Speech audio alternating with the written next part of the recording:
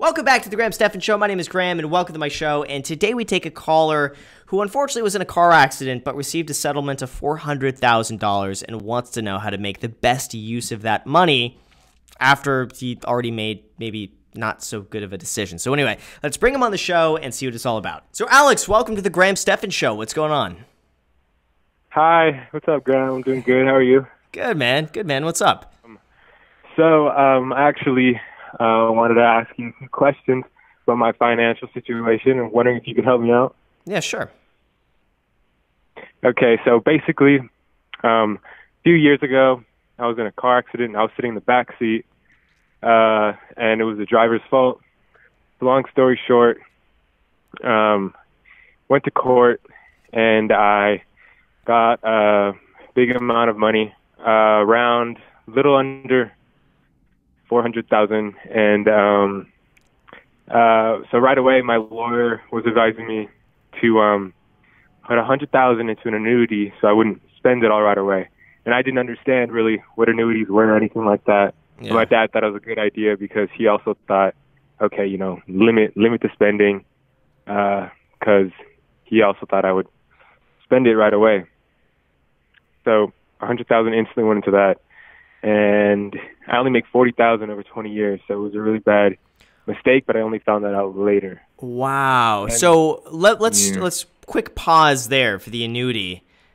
40,000 over. Wait, say that again. 40,000 over how long? Over 20 years. Okay, so that's $2,000 a year for the $100,000. Yeah. That is just. And then what happens after the 20 years? You get your money back? No, I do not. So how it was broken down is they were telling me, oh, you can set this up any way you want, so you can get funding over a certain amount of time. You can get big lump sums of money at certain years. So how I set it up was $400 every month for the first 15 years, and then at age 30, $10,000. At age 35, $20,000. At age 40, $37,500. And I thought that was great. Like that would help out. But then when I went to my financial advisor at Chase Bank, yeah, he told me, like he asked me to explain it like I just did, and then he did all the numbers, and he was like, I hope you can get out of that somehow because you could be making so much more by investing.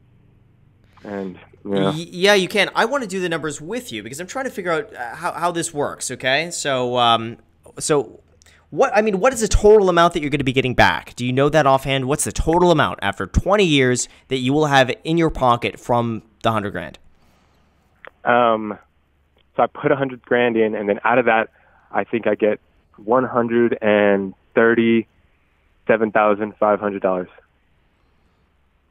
So a little under 40 grand actually. Okay, so we'll even round it up to 40. So you make 40,000 profit in 20 years.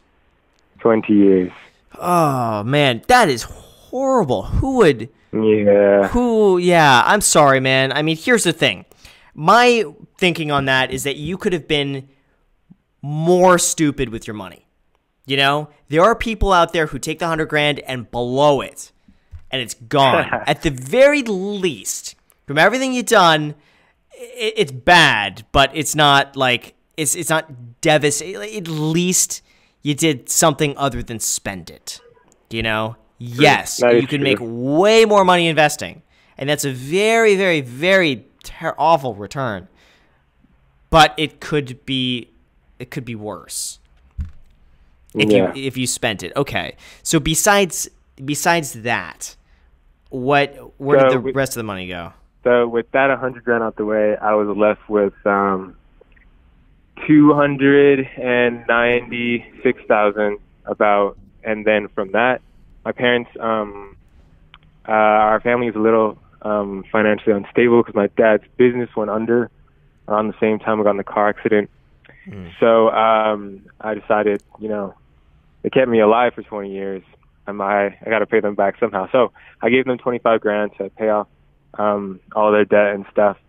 And then I also had to pay off from traveling, actually use some credit cards and stuff. So I had to pay that off, and that was about $4,600.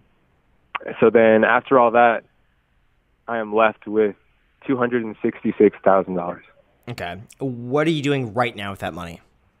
Right now, I talked to a friend who is a financial advisor and the financial advisor at Chase Bank, and I'm trying to figure out what to do with it, but I haven't made a move with it yet. Right now, it's sitting in my savings. I got it earlier this month, so I haven't even had it for a month yet in there. But what's the savings account? What's the what? What savings account? It's in Chase. Come on, don't keep your money in Chase. Listen, yeah, that's bull. Like I hate to call it your friend here. I have no idea if your friend watches the channel or not. But come on, you can't keep $226,000 in a Chase. I like Chase. Okay, let me make this very like I use Chase for my business accounts, and some of my personal accounts. It sucks.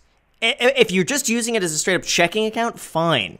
I don't care. But for interest, it sucks. Like I get nothing. I get nothing in interest.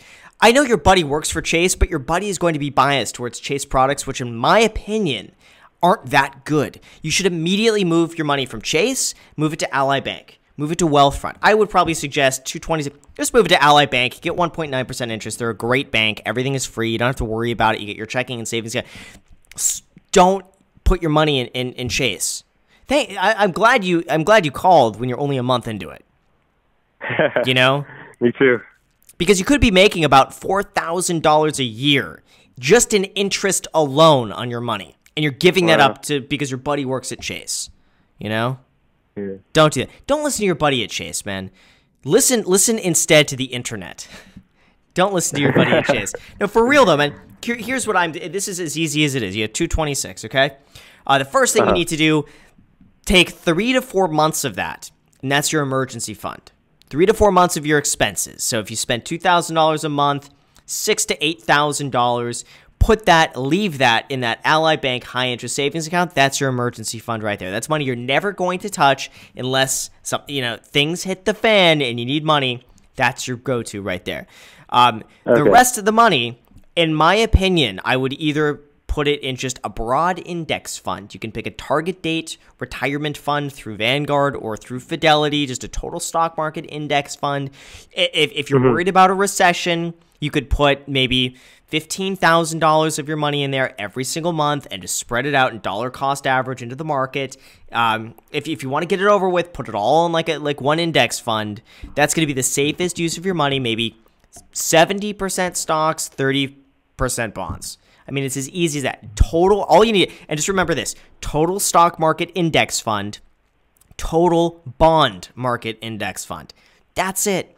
And you could do maybe 80% stocks, 20% bonds, 90% stocks, 10% bonds. It depends on your time frame for using this money.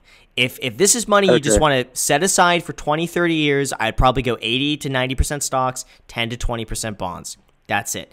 The other option, if you want to get into real estate, is to look into using some of that money, put like 35, 40% down on a property, and just go and buy something where you're going to have a lot of equity in the property. It's going to be a pretty stable investment. You're going to be able to make some cash flow from that. That's what I would do. And you could even look into, if you want to, house hacking, using that money, putting it as a down payment, putting 25% down on a 2 to 4 unit building, live in one of the units, rent out the others. At the very least, hopefully you should be living for free with that. And that's it. And that's all you got to do. And just pretend like the rest of the money doesn't exist. Don't spend it. Would you advise me to go into real estate over stocks? It really depends on what you want to do. Stocks are by far going to be the easiest option. If you want just not to worry about a single thing, put your money in the stock market and just not even look at it. I think the stock market within index funds is very simple. It's easy. I would say that's probably good for like 90% of the people out there who want something they don't need to think about. You keep your investment like that, and then you could safely spend 2.5% to 3.5% of that every single year. So let's just say you invest $200,000. You should be able to safely get from that about $500 a month indefinitely for the rest of your life without ever having to worry about that ever again. $500 a month right there.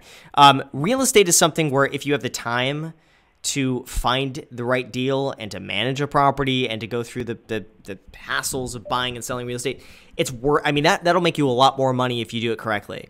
but it's going to take up a lot more time. So it just depends on, at this point, how much time do you have? What is your time worth? And if you're interested in real estate to begin with. If you're not interested in real estate, you don't want to have to worry about a single, you just want to place your money and forget about it, I would recommend index funds. If you want to be more actively involved, I think real estate is the way to go. Sorry to hear about the accident, but at the very least, you could. This is quite a sizable nest egg that you could use for the rest of your life. I mean, this could turn into something big in the future. Yeah, I know. Thank you so much. You got it. Don't spend it, and best of luck to you. So with that said, you guys, thank you so much for watching. I really appreciate it. As always, if you have not hit the like button yet, make sure to always hit the like button for the YouTube algorithm. Make sure to subscribe. Make sure to smash that notification bell so YouTube notifies you anytime I post a video. Also, make sure to add me on Instagram. Posts are pretty much daily, so if you want to be a part of it there, feel free to add me there. Thank you again for watching, and until next time.